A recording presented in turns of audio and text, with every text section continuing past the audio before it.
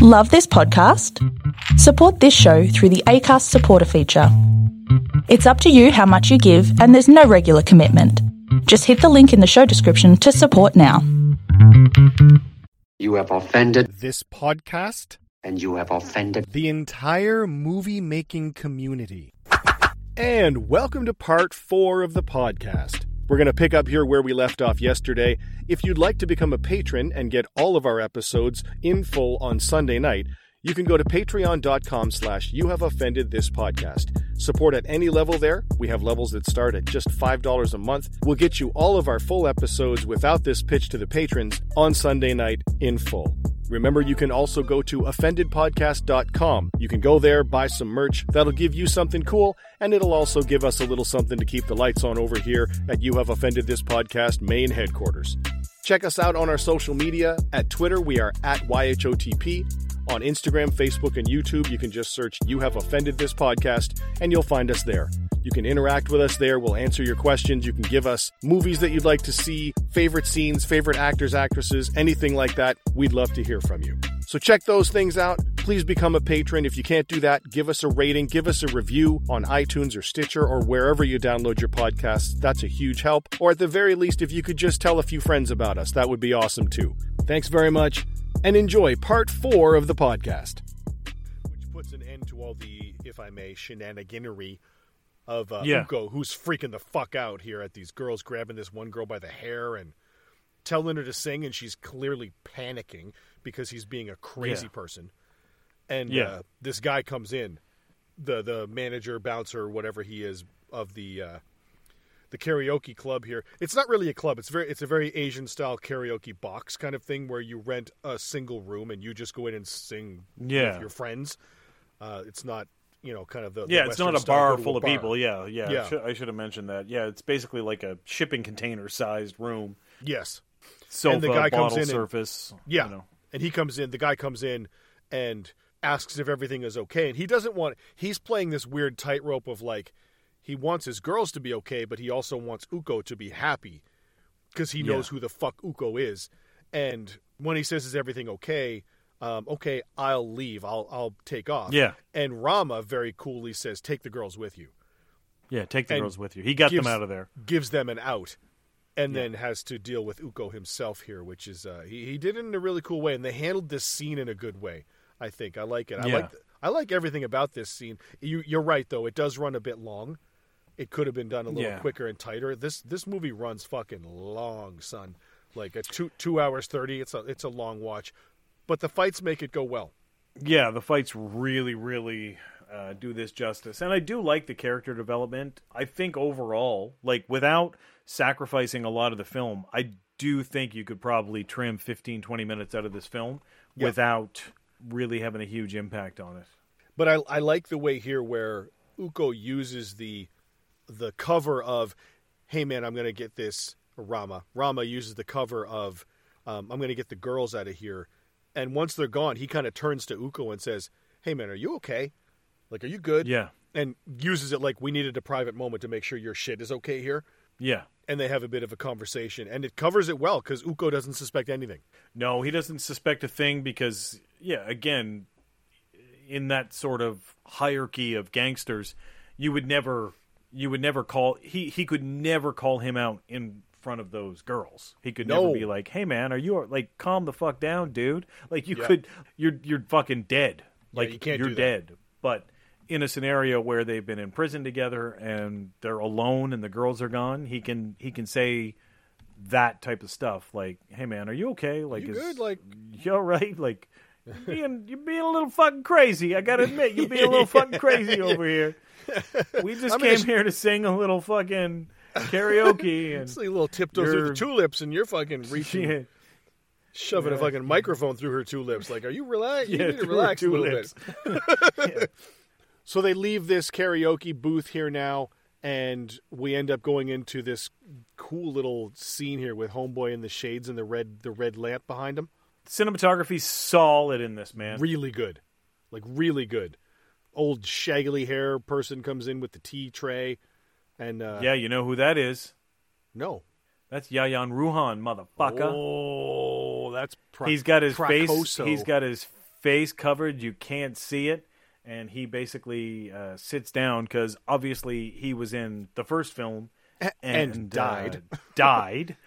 So in part 2, he's basically the same guy playing a different character. So he essentially is a hitman for our Indonesian boss. Nice. And he's basically just lives on the street. And he's not like super rich or wealthy or going around in flash or nothing. I think he basically just supports his kids, and he just basically looks like a street person. Long-ass shaggy hair, big-ass beard, just eating food cart shit. And just playing the role so that nobody suspects him, I assume, right? Yeah, it could be that too, man. It could be that too, because he's basically sitting there, and he is just walking down the street with a full-on machete, and he follows this group of like 8 fucking guys. He's got to take one of them out, and the great thing about this fight scene is he carries that machete and does not use it. He holds the machete in his right hand for the entire fight scene, does not hit anybody with the machete except for the target. It's great. How fast is this guy, dude? He is so goddamn fast. I do want to quickly say when he's sitting on the street here and there's that dog next to him, I think that's a bit of a throwback to his name Mad Dog in the first Raid movie. Oh, yes, because he was Mad Dog. He was Mad Dog in that. So I think him sitting on the street next to the dog was a bit of a nod to that. But now, like you said, this scene comes up and he's got the fucking machete next to him. And these, 5, 6 dudes, 7 dudes, 8 dudes? Yeah. Holy shit, there's like 8 of them. And he just looks at them like, okay, those are the guys. Yeah. Let's put my food down and I'm going to go kill, I don't know, how many of these fucking guys I feel like killing. But he holds the machete in his hands, but he never strikes them with the machete. He'll hit them with their elbows or his other hand or his knees. And it's not until he gets to the last guy that he's like, that's his target, which is so cool. But dude is so fast. And again, he's little. Like, he's little, but he is menacing. Yeah, he's not a big dude. And they do a fucking shot, which is probably my second favorite shot in this film, where he's fighting this guy. He throws him against the fence, and he stabs the machete through Buddy's chest. They show the machete come out the other side of the fence, drenched in blood. So basically it passed through him, passed through the boards of the fence. And then you get a camera shot, almost like the Pai Mei reverse shot. He pulls the machete out, so we're on the opposite side of the fence. The machete comes out, and there's a hole in Buddy's body where he stabbed the machete through. And you can actually see Yayan Ruhan's face looking through as the body drops. It's a really good shot, and likely a very hard shot for them to get. Hard shot. Man, I love this style. This style of fighting, this Pencak Silat style, is really camera-friendly with the way they do it, because, like, dudes come in and they kick, and he, like, grabs their lead kick leg and, like, kicks the knee out of their support leg and, like, will break it, or he'll, like, spin and bust the kicking knee leg. Like, there's some really good shit here with respect, and like you said, he's fast as a mofo, and it tracks really well in this. His technique is great. It looks tremendous. The knees, the elbows, it looks fucking devastating. And I'll say it again, he's a small stature guy. Yep. So it makes it, I don't know, sometimes those little guys are so much faster. Yep. And they're more exciting. And then with the way that it's shot, like you said, they make it look devastating. Like when he does a flying knee and a guy gets rocked, like it looks like you're just like, oh my fuck, that hurt my chin. Like it's great. It's really good. But what did you think of that last shot where he put the knife through the fence and pulled it out and you could see his face with his fucking shaggy hair falling down? That was fucking cool. Yeah, he slams that machete through, and it's covered in blood on the other side. And I like that you can see the guy, when they shoot from the opposite side of the fence, you can see the guy drop. Yeah. And I'm like, what is... You kind of like, what shot is this? But then you see kind of the back of his hair go down. What is this? And then they snap focus to Yayan Ruhan's face there. And holy shit, dude. He just turns away cold and walks away. That's dope as fuck. That's really cool. It's just like, thank God. That is a cold fucking Indonesian hitman pimp coming. Oh, man. It's great. And he's got, like, little feet that would just, Little like... feet. little feet just slapping your face. There's a couple of good shots in that fight scene where he like grabs dudes by the chin and turns them around backwards and then knees them in like the back of the neck as he bends them over backwards. Like, there's some shit in that scene that you're like, Jesus, that's not pleasant. Like, I don't like that at all. Well, we didn't talk about it. We didn't talk about it in this film, but that was the piece in Gareth Evans really started this because he was doing a documentary on Silat and was making the documentary, and he was like, wow, this is really awesome. I think I'd like to make a film out of this. And he did. And went right ahead and did and he that. made 3.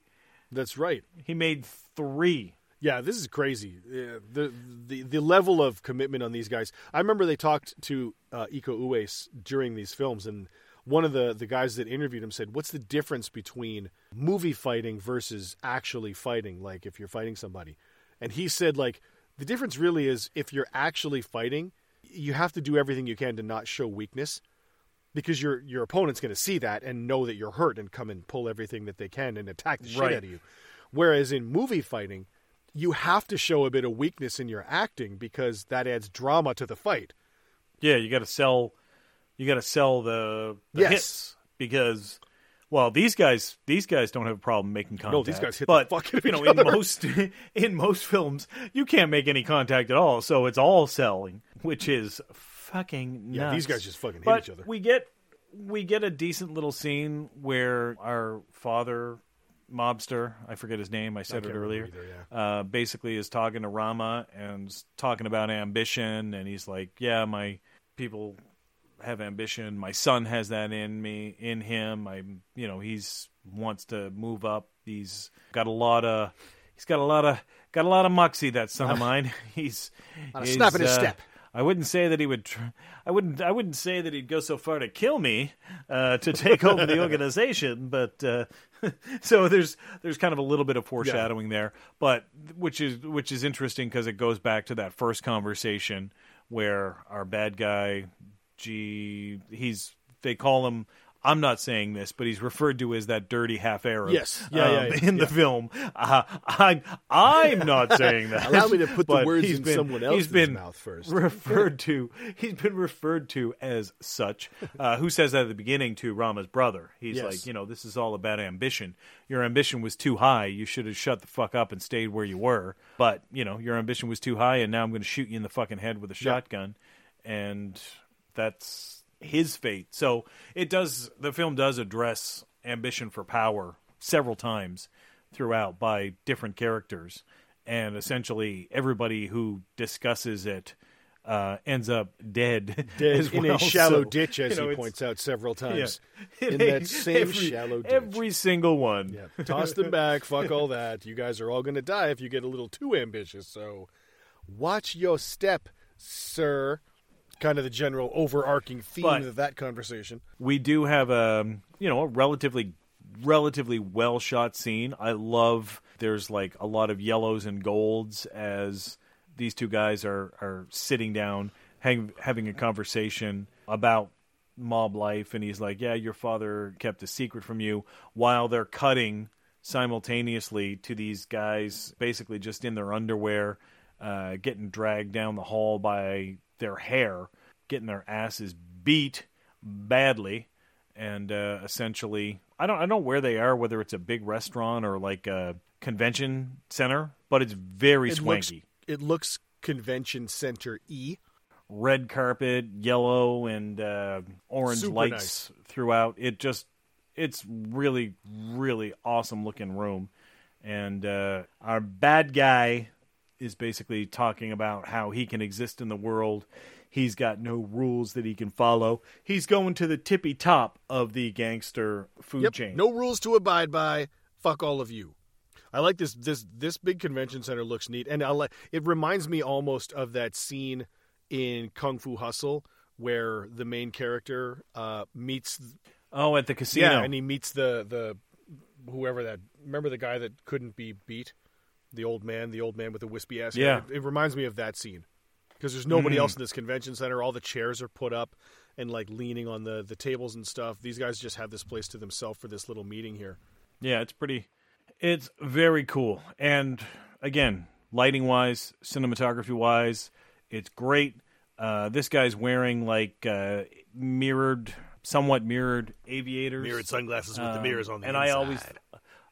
Yeah, with the mirrors on the ends. I always look in the glasses for the cameras and stuff. I always do. Like, it's just something I do.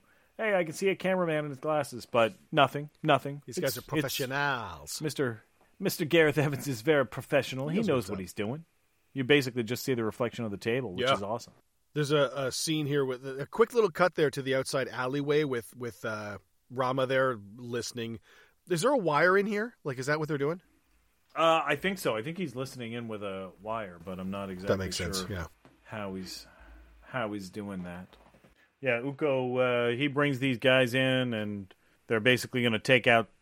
They're going to basically take out the Japanese gangsters. Yes. Yeah. And they do. So it really comes down to that kind of whole theme of ambition, because they're looking to expand their organization. So in order to do so, they start killing the Japanese, which is something his father would never do. And he's just going to do it anyway, because these two guys are on a fucking mission.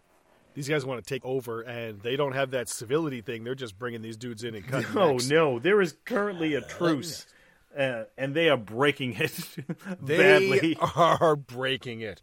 If you ever want to break a truce, cut the throats of the soldiers of all the people that you're not having the truce with anymore. That'll break it pretty quickly, which is what these guys are doing in this fucking ballroom. Yeah, like... Get a tarp, maybe. There's people that work. Like, can you imagine, like the fucking Indonesian real estate convention is happening in the next ballroom, and somebody accidentally walks in and sees this. I just want to see if there's an outlet where my booth is, so that I can set up for the small arms show. Fat Nitch Nah fucking real estate is fucking walking in there to look for a USB cable for his fucking projector. Anybody in here have a VGA? Oh fuck. I am not walking out of this room, am I, fellas? USB to headphone jack? Anybody got a Anybody? Is he okay? He doesn't look okay. It looks like I can't go, can I? I'm not going to be allowed to go. Broke. Am I? I'm not going to be allowed to leave here, am I? Oh. Damn it. Okay. But basically the son is, in a lot of ways he's being played by this guy, because this guy's like, hey, kill them, disrupt the truce, don't even worry about the war, because I'll get your back when the war starts. Don't even worry about that shit. Don't even worry about nothing. Kill Goto's men. And, and then maybe, when you're boss, you'll give me a little something.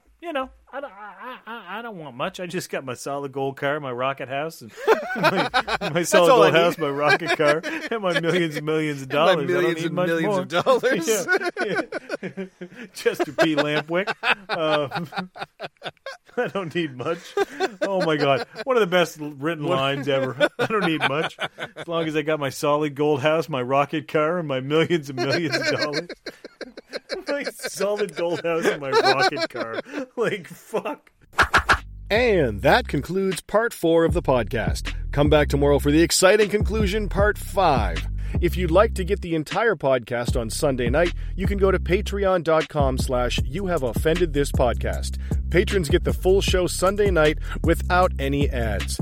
If you don't want to become a patron, you can go to offendedpodcast.com. Buy some merch there. That'll get you something cool to wear and rep the podcast you know you love. And we get a bit of money, too, to help us keep the lights on here. Please follow us on social media. At Twitter, we're at YHOTP. On Instagram, Facebook, and YouTube, just search You Have Offended This Podcast.